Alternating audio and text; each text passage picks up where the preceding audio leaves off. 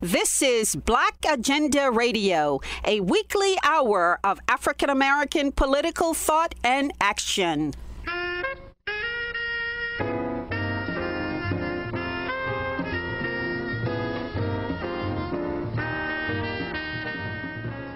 Welcome to the radio magazine that brings you news, commentary, and analysis from a Black left perspective.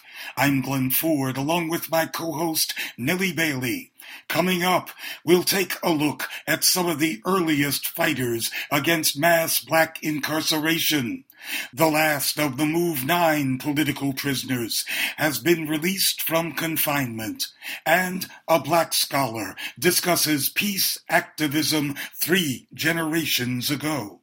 The United National Anti-War Coalition recently held its annual national conference at the People's Forum in New York City.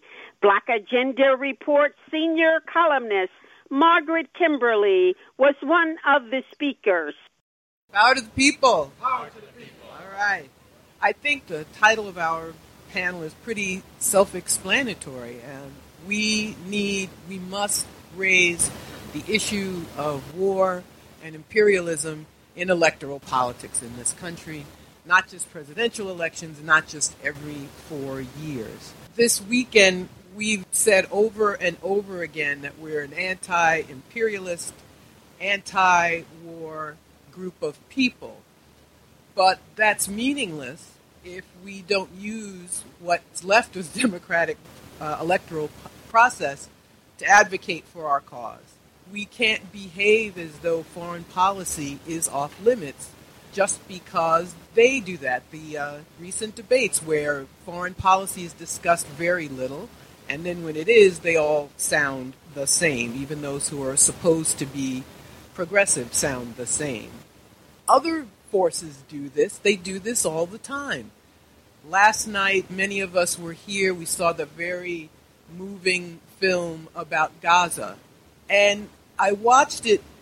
It was interesting because there were some new facts for me, but not really. I was aware of the suffering of the people there, that Gaza is a prison for a couple million people, that people are denied the ability to leave for any reason, that they've been deprived of electricity, that the horrible massacre in 2014. And at that time, Michael Bloomberg is in the news, so I'll bring him up. He was mayor of New York City at the time. And he did not just express support for the Israeli government. He flew to Israel, had a press conference with Netanyahu, and declared that the people of New York City were with Israel. He didn't ask me. I was not with Israel, and I'm sure many of the 8 million other New Yorkers were not either. But this continues, this support for Israel in Congress. The fact that we have, I guess Trump is the most open about doing what Israel wants, but it's not really new. But there is pressure on elected officials, and not just federal officials either, not just members of Congress. There have been a number of laws, including here in New York State, which basically makes BDS, boycott, divestment, sanctions, against Israel, basically makes it illegal. Any organization that advocates for BDS will be deprived of funding from government. Individuals who participate in BDS face all sorts of personal sanctions. There are states that have laws that say you can't, Georgia, among other, Texas, people have fought against them, thank goodness. But these are examples of what other people are doing in the realm of foreign policy issues and the issues of concern to them in politics across the country. Here in New York, there's a huge parade. I think it's in June, a Salute to Israel parade. Every elected official turns out. Everybody who wants to be an elected official turns out. Venezuela is being made an issue in elections. Here for Florida, it's always been for Cuba with their large anti-Cuban population, and now Venezuela has been added to the pot. So people pander to them in order to get elected. So this is, to make a long story short, this is not new. Other people do it. We can do it too. That's our goal at Black Agenda Report. this is something that the Black community used to do more forcefully. I mean, many things have changed. That's a whole story for a whole other panel. But we always led in anti-imperialist point of view in foreign policy in this country. And that is what BAP is resurrecting. And we have many campaigns to do just that. At Black Agenda Report, we have made note of this. Last year, we had Alicia Garza, who's known as one of the founders of Black Lives Matter, and she's an operative for the Democratic Party. She carried out something called the Black Census Project, a survey of, I think, of 30,000 people, some huge number of people, and no question about foreign policy. None whatsoever. So that's a map of Africa, and the red dots show where there are U.S. military bases on the continent. The ones that we know of, actually, it's unclear where they are. They keep them secret. A few years ago, when U.S. soldiers were killed in Niger, there were members of Congress who said they didn't know we had troops in Niger. And I actually believe they were telling the truth. I don't think they were aware that there are U.S. bases all over the continent and military, U.S. military, all over the African continent. This, as many of you are also involved in the campaign to close all U.S. foreign military bases, some 800 all over the world. And these are those in the African continent. This is part of AFRICOM, U.S. Africa Command, which came into being at the tail end of George W. Bush 43's administration, but was really kicked into high gear by Obama. This is Obama's map more than it is George Bush's map. So as we've talked about already, imperialism is quite bipartisan. We don't have, among the duopoly, an anti-war voice, and we see it quite plainly. A couple of weeks ago, we had the State of the Union address, and this was proof. Juan Guaido was there. He was on a worldwide tour, the man that the United States has chosen to be the president of Venezuela. He's been in Europe. He was in Canada. He was at the State of the Union address, and Nancy Pelosi, who allegedly hates Trump so much and ripped up his speech, she jumped up and applauded when Guaido was there. The sanctions war, as we discussed yesterday, the sanctions being war by other means that are just as deadly as bullets and bombs, 40,000 Venezuelans dead. This is not an issue in the presidential campaign. Instead, we see silence, or even those who are allegedly progressive going along with what Obama started and Trump ramped up. But I have to say something about Guaido. If you've not seen it, have you seen any of the footage of him going back home to Caracas? Yeah. If you haven't, you've got to look for this online. If there was any doubt that the people don't want him, he was attacked by a mob. His wife was attacked. There is footage of her people beating him up, some women beating him up. But that is something that I wish everyone could see, because it shows what the United States is doing to this country, the violence against this country, that we choose to put this man in power, try to put him in power, thank God not successfully yet. And his people, the people there do not want him, and they've suffered a lot. They're going hungry, they're dying for lack of medical care, going without power, all sorts of things, in order for the U.S. to try to thwart the will of the people there. So lately we've seen a return of Russiagate. And Russiagate holds so much power in part because the left had failed to speak up against it. Russiagate is a tool of, it was all started by Hillary Clinton and her friends in the CIA and the NSA in her failed attempt to keep Donald Trump out of office. And they have since used it to silence, to censor people like us at Black Agenda Report. We've ended up on one of those lists, the prop or not list, of people who are allegedly Russian dupes. After 2 years of investigation, the Mueller investigation, what did they conclude? Who was indicted for colluding with Russia? Nobody. The most they came up with was Facebook ads. They claimed that people stayed home in Michigan because of Vladimir Putin was willing to spend like $50,000 on a Facebook ad. But anyway, Russiagate is back, and the same people who started it have revved it up again.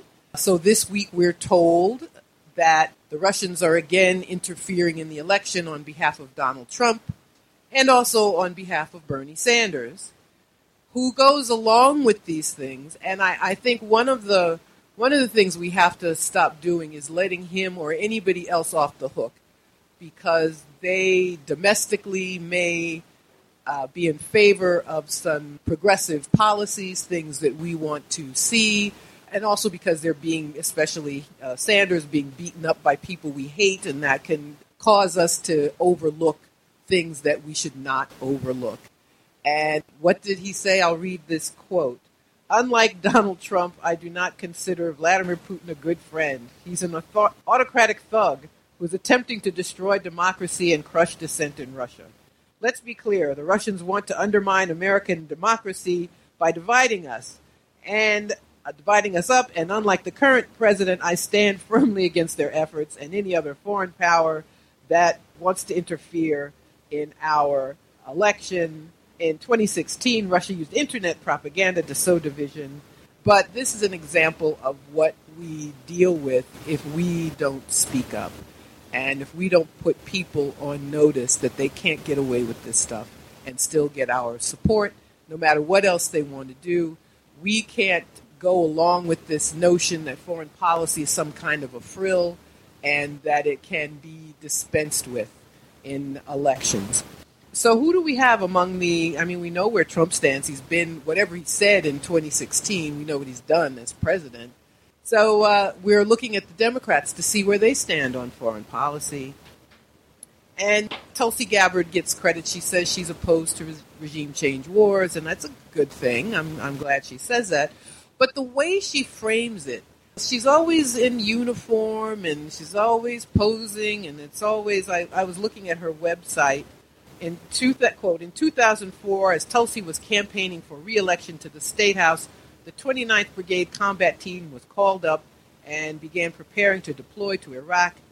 Tulsi's name was not on the mandatory deployment roster, but she knew there was no way she could stay behind in beautiful Hawaii as her brothers and sisters were sent off to war. So it's a anti-war but pro-war statement. When she talks about war, she talks about what happened to American troops. I haven't heard, if anybody has, let me know, her make reference to the 1 million Iraqis who were killed by the United States. So this is a sort of thing we have to watch out for, and we can't let pass without comment. And I wanted to talk about some of the things that many people have let pass. These are some things that Bernie Sanders said to the New York Times. They all have to meet with the New York Times. And he was asked if he would consider military force to preempt an Iranian or North Korea nuclear or missile test. And he said yes, he would. And that's just what George Bush did, this preemptive war, this claim that the United States has the right to read other countries' minds and say what they're doing or to tell outright lies, which is generally what happens. He said he would consider military force for a humanitarian intervention. Well, every U.S. intervention is said to be humanitarian. The U.S. is always killing people and claiming it's for their own good. They're helping them out some kind of way. So that doesn't mean anything. How he was asked about Trump's assassination of Soleimani, the Qasem Soleimani, the Iranian general. And he repeats the same lies. He says, well, there's evidence he was involved in acts of terror. No, there aren't. He supported attacks on troops in Iraq. No, he didn't. But the question isn't, was he a bad guy, but does his assassinating him make America safer? The answer is no, that we're not safer. So what would he do? Make the claim that we are safer and do the same thing? So then and then this was to me, the lowest point this week when this new ginned-up Russiagate story came along, and he goes along with this tale of Russian interference. But then he went on to say, threw his own people under the bus, instead of defending him, all these charges that his supporters are somehow worse than other people and meaner on Twitter. But then he said that some of it could have come from Russian bots and not from. I felt it was a low point. So I wanted to talk about what we're doing at Black Alliance for Peace. This is our candidate pledge that, and a couple people signed it this weekend. That's great. We are asking candidates to pledge that they will cut the military budget by 50%, among other things. Close AFRICOM. So this is what we are doing to make good on this, because as I was pointing out, there are other issues where people at every level of government are asked to go along with the demands of certain groups. And we are definitely sticking with putting our money where our mouths are, and in our campaign, asking elected officials and candidates for office to sign our pledge.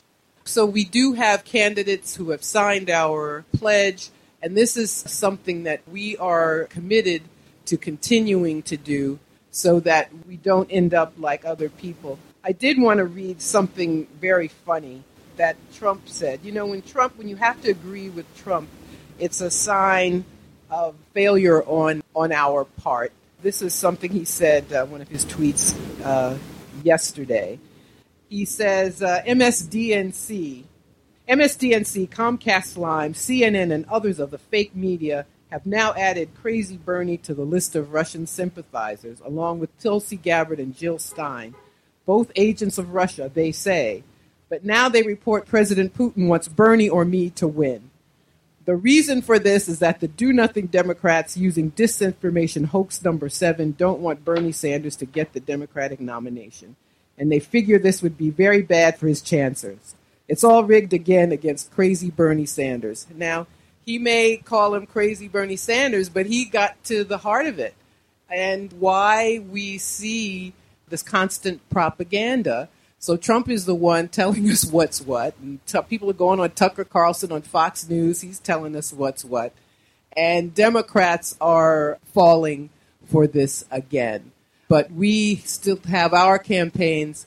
We are still making our demands on those in office and those who want to be in office so that we don't see a repeat of this behavior. And we can see the things we want, so that there's not one group of people with influence in Washington who promote people being killed in Gaza or Venezuela or any of the countries that are being sanctioned or attacked militarily in this country.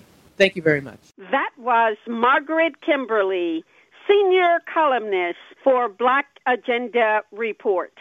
Mass Black incarceration has been the norm in the United States ever since the abolition of slavery, and Black women have always been in the forefront of prison reform.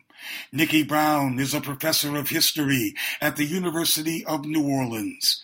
She authored an article in the Journal of African American History titled Keeping Black Motherhood Out of Prison, Prison Reform and Woman Saving in the Progressive Era. We asked Professor Brown why so many prison reformers belong to socially conservative Black women's clubs. That is a terrific question, and it's terrific because it gets at the heart of what we think are the foundations or the roots of the reform movement in the United States. We often think about the progressive era, like 1890 to 1920, as being led by revolutionaries, and rightly so, because the Russian Revolution took place in 1917, and there was the end of the German Empire after World War I. And we even like to think, for people who don't look too closely at Woodrow Wilson, we think that he's a progressive president as well. But a lot of progressive movements, meaning movements that were based on changing the government, making the government more accountable, and changing the way states dealt with race relations, a lot of those movements came out of what we could call conservative Black circles. And so one of the most powerful circles of Black women, conservative and liberal, was the National Association of Colored Women. And it was an organization that was founded in 1896. And I don't know if it's still in existence today, but I know that their records are in Washington, D.C. And this organization had some of the most powerful Black women in the United States as members. And so as a membership, they would have a meeting every couple of years, and the membership would talk about the most pressing issues facing Black women in their particular states and in their particular communities. And this particular organization said that putting Black women into jail with convict leasing and such was hurting the Black community. And they wanted to make communities aware of the injustice and the brutality of that system, and they wanted to come up with alternatives to jail for African American women. And so I wrote that piece largely to look at how kind of not necessarily middle-class women, but working-class women, church-going women, politically active women, how they all thought about how they themselves were at the vanguard, at the beginning of the convict leasing or the end the convict leasing movement, and to sort of make connections with the end to mass incarceration and the abolition of prison movement now, as a way to say that this discussion has been going on for at least 100 years, if not more so. And African American women have been part of that as well. Yes, and we must point out that most of these women had been enslaved or were the children of enslaved people. Absolutely. That is absolutely correct. So I think the foremost club woman at the time, Mary Church Terrell, her parents were enslaved, and they were able to earn enough money to buy themselves out of slavery. But they wanted to make sure that she would never be touched by slavery. And she got a very exclusive education. But looking towards other women like Ida B. Wells Barnett, I think that she was born in Mississippi and her parents were enslaved as well.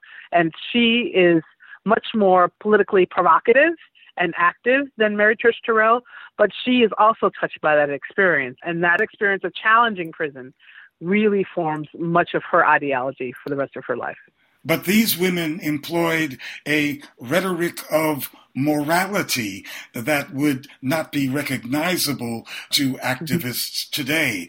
They focused on the notion of guarding Black women's honor. Why was that so important? I think it's important to unpack respectability because, yes, it is quite conservative in its appearance, and it's something that really was used, the notion of respectability really was used to control Black women's freedom and control Black women's bodies, and particularly the idea that Black women had to have a good reputation. They had to be pious, and they had to be educated, and then they had to be loyal and faithful to their husbands and to their fathers. That's absolutely a key aspect of respectability.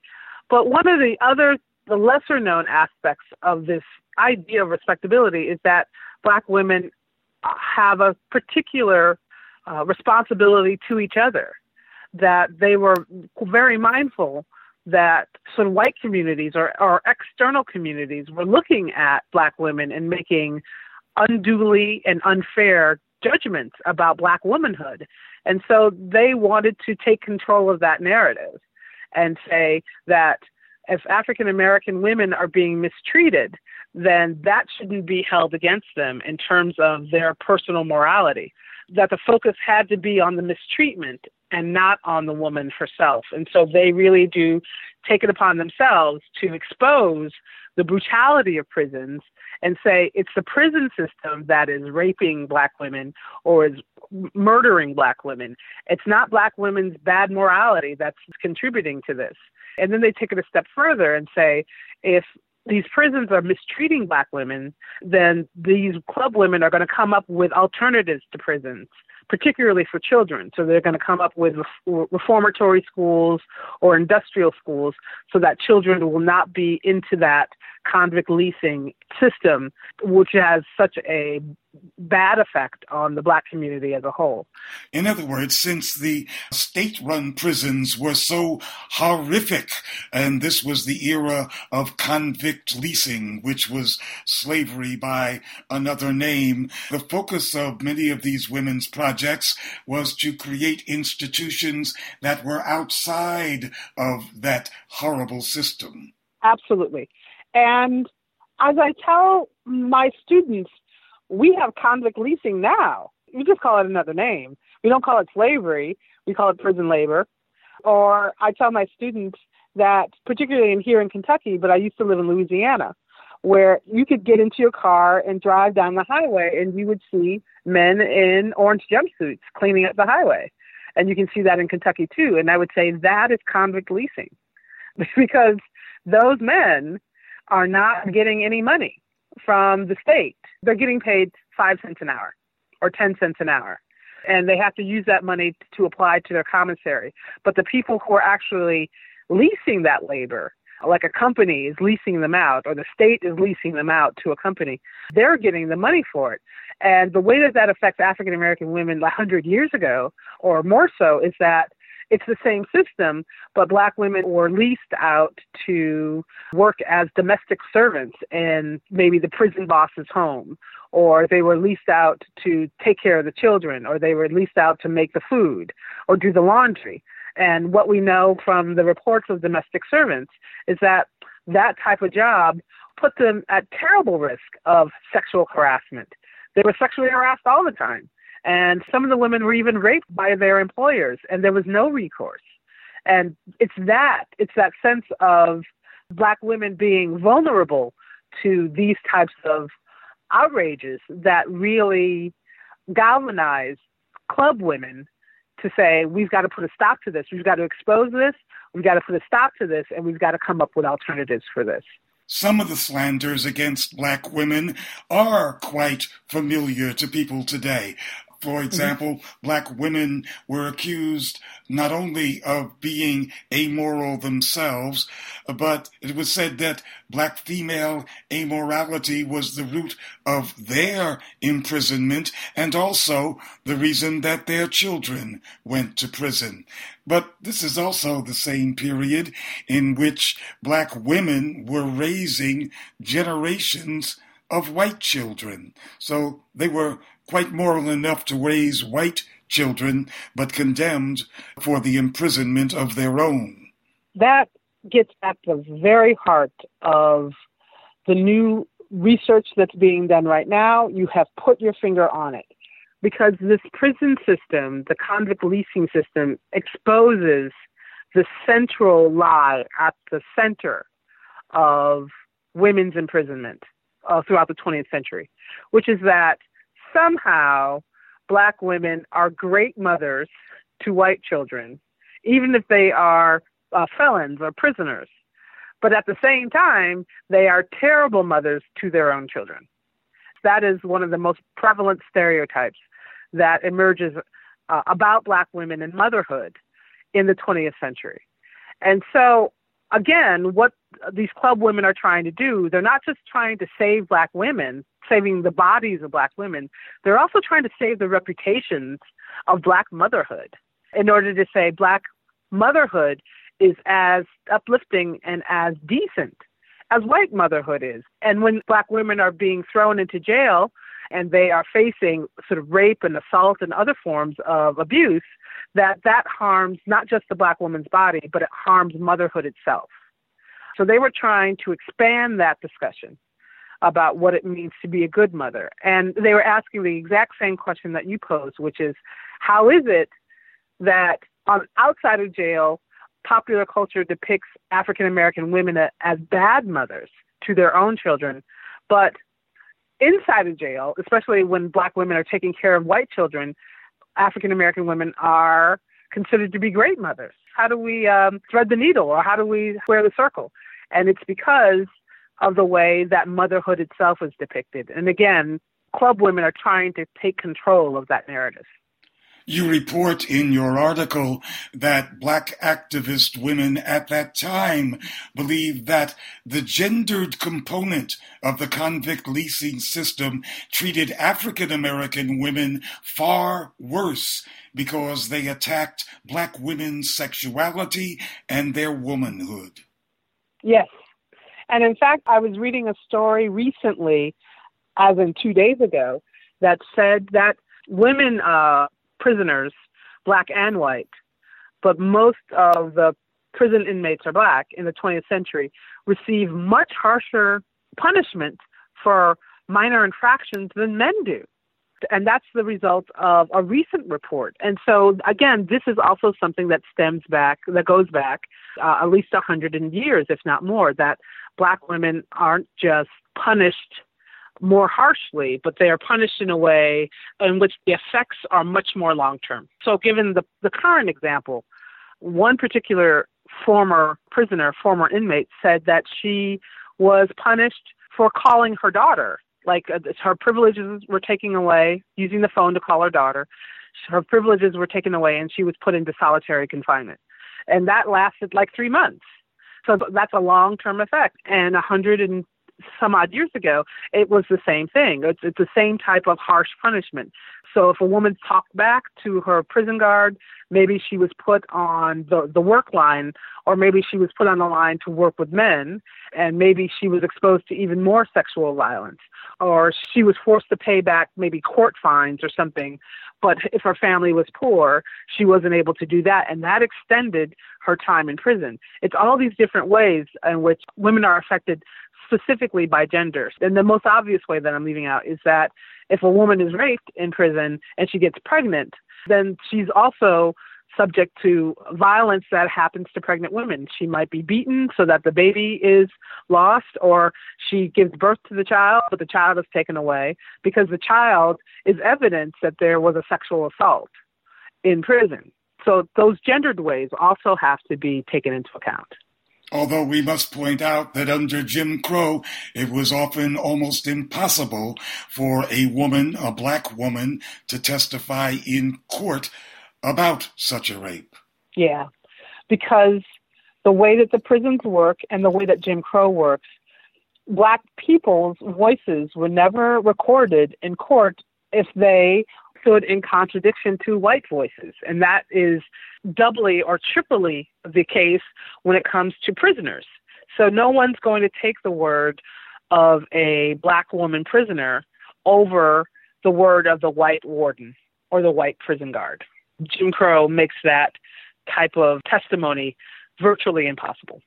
Now, we've been speaking of this ideology of respectability that dominated so many of the women's clubs, but not all of the activists thought that way, and certainly not Ida B. Wells. She was much more. I think she had little patience for the doctrine of respectability. She had known people who had been lynched, and she knew that lynching was one of the great crimes of the 20th century that had not been prosecuted, that people were literally getting away with killing Black women and children and Black men and boys. So she really wasn't interested in the procedures and the organizations that were quite bureaucratic, but took a gradual approach to dealing with these types of civil rights abuses. She, as a journalist, was famous for just getting right on in there, for just going to the site of a riot or going to a prison and interviewing people and then writing up their stories.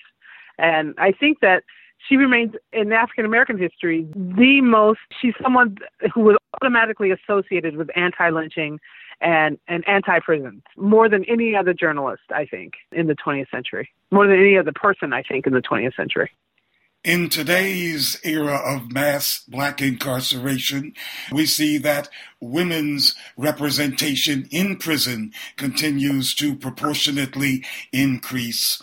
And we also all know that it is women, mothers and girlfriends and sisters who predominate in those who visit the largely male prisons far away from the big cities where the inmates come from.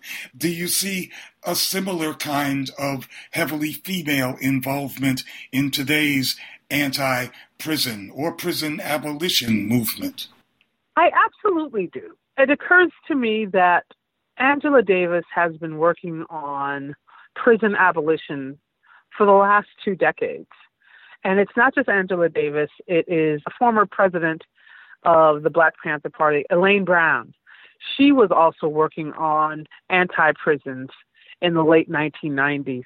And much of the Black Lives Matter movement, which focuses on police brutality, has an element of prison reform and an end to mass incarceration. And African American women have been credited as being the founders of Black Lives Matter. So I think Black women, they are at the vanguard of the movement. They are people who take a much more holistic approach when they think about prison abolition or an end to mass incarceration, because they're not focusing just on the individual, which previous anti-mass incarceration or previous prison reform movements focused on the individual. Today, in the 21st century, the focus is on how incarcerating this individual affects the entire community, affects their ability to have a job, affects their ability to have housing, affects their ability to have education, and how the absence of those resources also continue to have a negative impact on Black communities, and particularly poor Black communities. So I think African American women really are continuing this organization for prison reform, and they are the public face of prison reform. And I have to say that that's been the case of several 21st century movements as well. If I think about the Me Too movement from 2017, it caught fire after several exposés of political figures and celebrities. But as we know, Me Too was founded 10 years prior to that by Tawana Burke on Twitter. And it was only recently that Tawana Burke has gotten the kudos that she deserved for founding the movement almost 12 years ago. So I see the same thing happening with prison reform.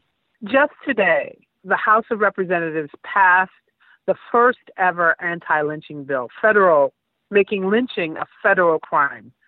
There had been something like 200 attempts in the last 120 years, to make this a federal crime. And finally, in the 21st century, anti-lynching, which was led by a Black woman, Ida B. Wells, is now a federal crime. And I think that that's both good news and bad news. The good news, of course, is that this crime is now recognized as being sort of a national disgrace. But that it would take something like 120 years to get to this place after 200 attempts speaks to the level of resistance to recognizing the impact that this national disgrace has had on our national history. And I think it's the same thing with prison reform, that I do believe that eventually we'll get there, but the road has not been easy, and it will not get easier. Many times we have to wait until the timing is right and when people are ready to take on this issue fully. But the work that's being done now, as the work that was done 100 years ago, is still vital and important. That was Professor Nikki Brown speaking from the University of New Orleans. The last of the surviving Move 9 members has been released from prison. Mumia Abu Jamal, the nation's best-known political prisoner, filed this report for Prison Radio. For Delbert Africa, a member of the MOVE organization, his imprisonment for his membership in MOVE has led to what the late Nelson Mandela called a long walk to freedom. On August 8th, 1978, Delbert was beaten brutally, senseless. His jawbone was broken. To make matters worse and to add insult to injury, when several cops were prosecuted for this vicious, brutal beating of Delbert, a Philadelphia judge would willy-nilly dismiss everything, all of the charges, and he dismissed the jury, which was imported from a Pennsylvania county, one of the whitest rural counties in the state, and issue an acquittal despite videotape evidence. The judge, incredibly, writes an opinion that justifies Delbert's beating by citing to his muscularity. I kid you not. For Delbert was apparently well built, and the poor cops were frightened that he had so much musculature. Shortly after this meeting occurred and was denied by police at a press conference later that day in City Hall, it was broadcast all across the city of Philadelphia. At a public meeting in Center City a few days later, a popular black politician, the late city councilman Lucian Blackwell, told a crowd of blacks that, this is a direct quote, Delbert Africa is one of the greatest black men who have ever lived. I'm told that Delbert's beating can be seen today on YouTube, so check it out. Today, Delbert Africa is free after 42 years in the joint. He is free to tell his own story now. From Imprisoned Nation, this is Mumia Abu Jamal. Before there was a movement against the Vietnam War, there was a movement against U.S. militarism and support for white colonial regimes. Charisse Burden Stelly is a professor of Africana Studies and Political Science at Carleton College.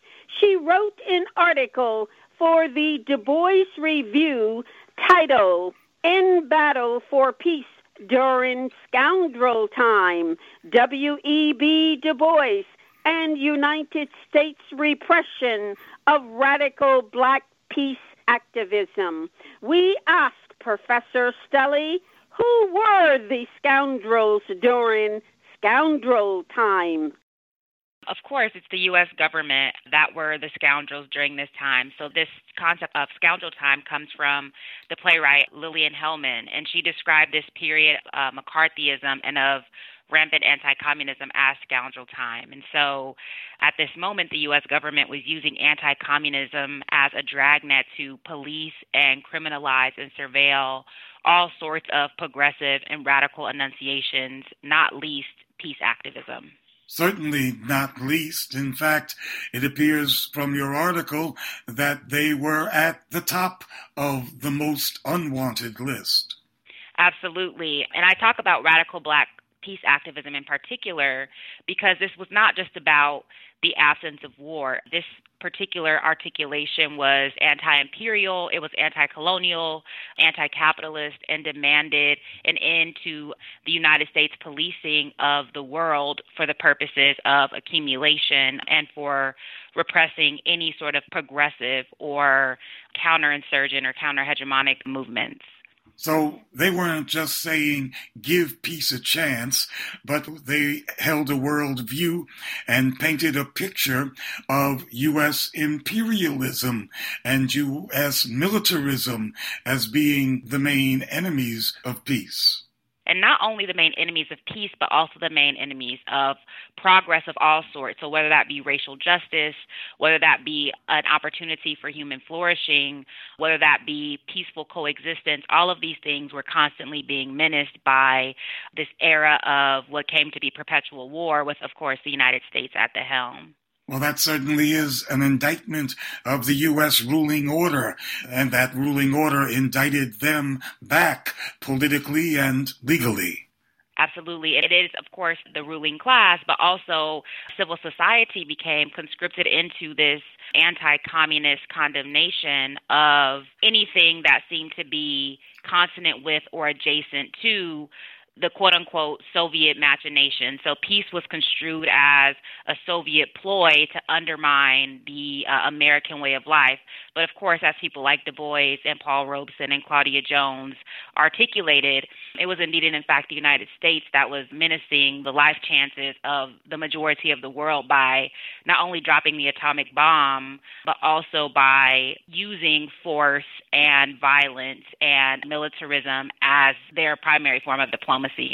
The U.S. and Britain talked about an iron curtain, but it was a very quick dropping of a Red Scare curtain in the United States only years after the Soviet Union and the United States had been allies in World War II. Absolutely. And so there was obviously a longer history to this. So there was the Red Scare of 1919 when there were massive deportations through the Palmer raids in 1919 and 1920, primarily of Russian immigrants, specifically Russian Jews. And so really out of the Bolshevik Revolution of 1917 came this sort of ongoing and systematic repression of communist and socialist formations. And these waxed and waned depending on the United States' fickle relationship with the Soviet Union, but certainly after World War II, after the U.S. allied with the Soviet Union against fascism, that relationship quickly deteriorated, and the U.S. commenced to police communists both abroad and within its own borders. Communists, fellow travelers, and anybody who had politics that seemed to be consonant with those formations. W.E.B. Du Bois and Paul Robeson, before and during World War II, were some of the most prominent Black personalities in the nation. And Robeson may have been one of the most popular people in the nation. He was a world-renowned entertainer. But that quickly changed with this deterioration in relations with the Soviet Union. Absolutely. Robeson and Du Bois had their passports revoked. They were hounded by the Federal Bureau of Investigation. They were constantly called before these government bodies like the Subversive Activities Control Board and the House Committee on Un-American Activities. They had the organizations in which they were involved, like the Council on African Affairs and the Peace Information Center, effectively shut down. They were hounded by the IRS. So the IRS was another mechanism that was used to try to shut down progressive organizations. People were imprisoned for not naming names about persons who were donating to these types of insurgent organizations that, again, were advocating for peace, but peace in the context of a world beyond imperialism and colonialism and racism and all of the sort of fundamental principles of U.S. hegemony.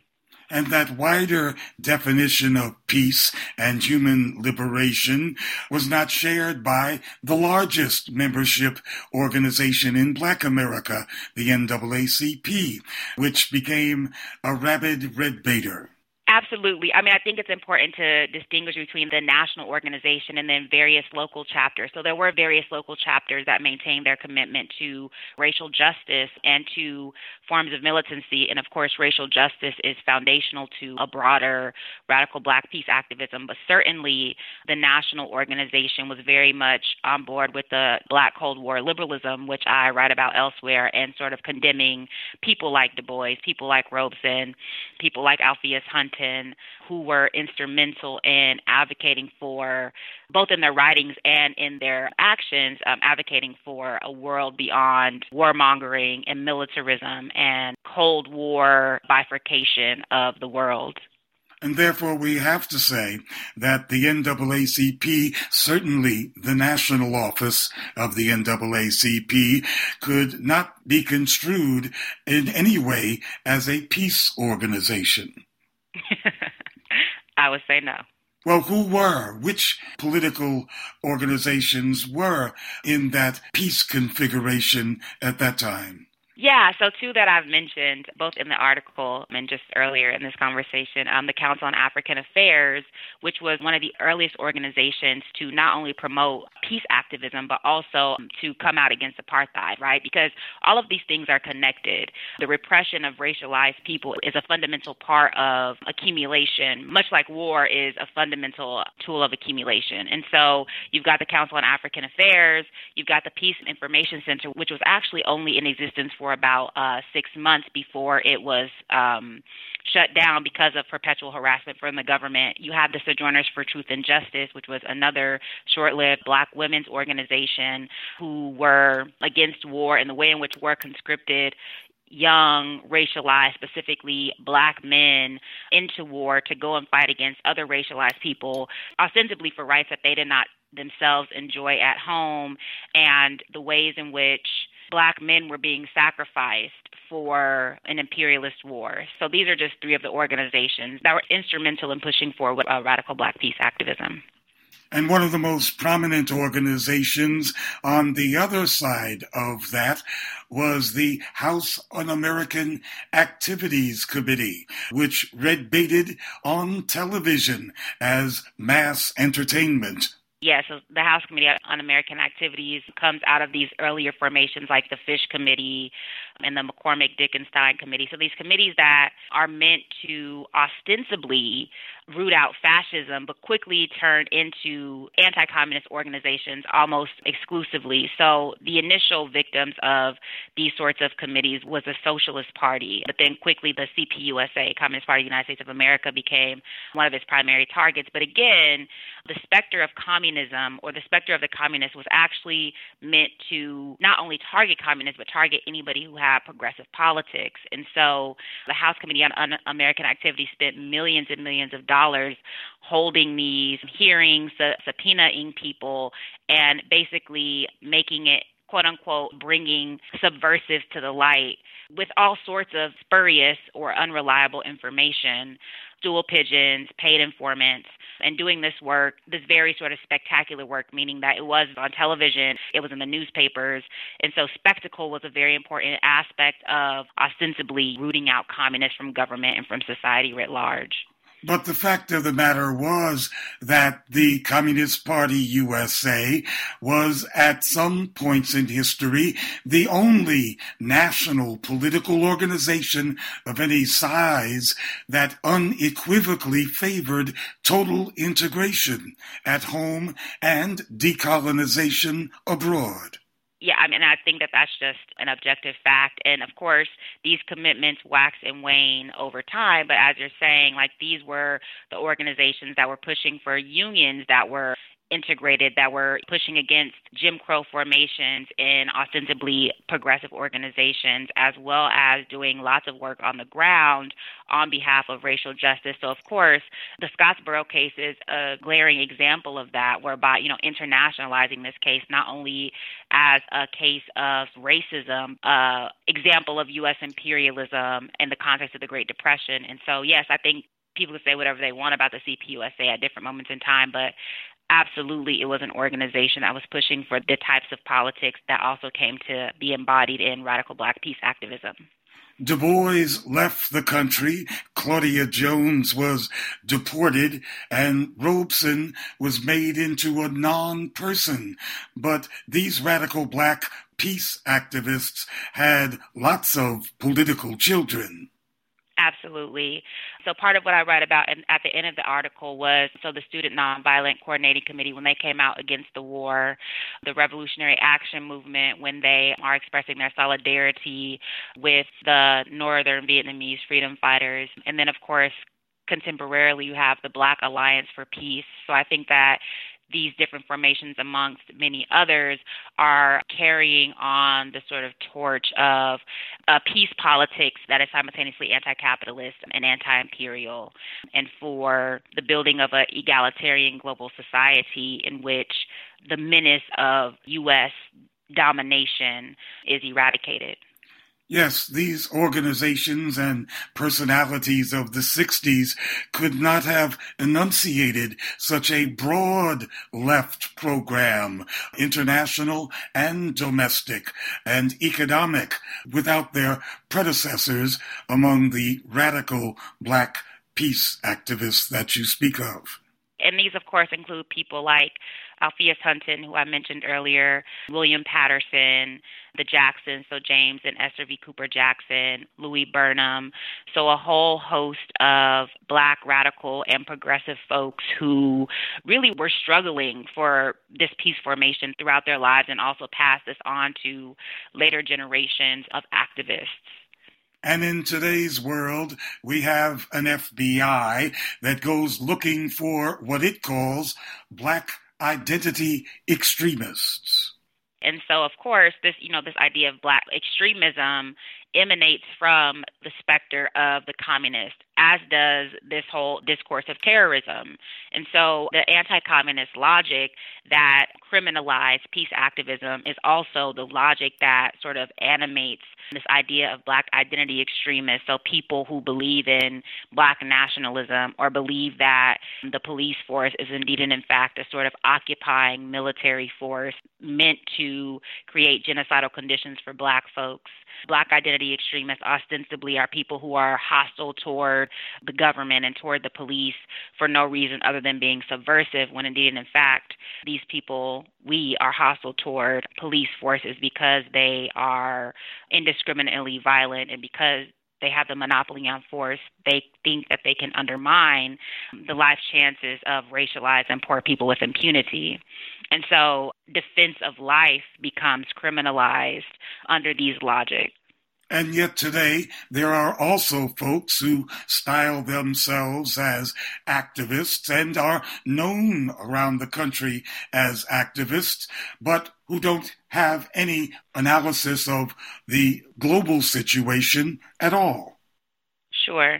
Of course, I'm always invoking the work of Gerald Horne, but he talks about the ways in which this period of repression created the conditions for a turn inward and created a renationalization of racial struggles or struggles for civil rights or redistribution, whereby currently, in our current moment, we don't necessarily have a robust understanding of the connections between, let us say, the Palestinian situation or the Syrian situation or the situation in Venezuela, and the very real connections to the deteriorating life conditions and chances of racialized people in the United States. Any progressive platform, any radical platform, any revitalizing of the left must have a program that contends with the possibility of peace and the struggle for peace and the end of perpetual war, because our current formation, rooted in imperialism and rooted in Euro-American domination, is absolutely unsustainable. And so the advocacy of peace or radical Black peace activism is not kumbaya, right? It is the fundamental demand for a livable world, and it's absolutely vital for an alternative future.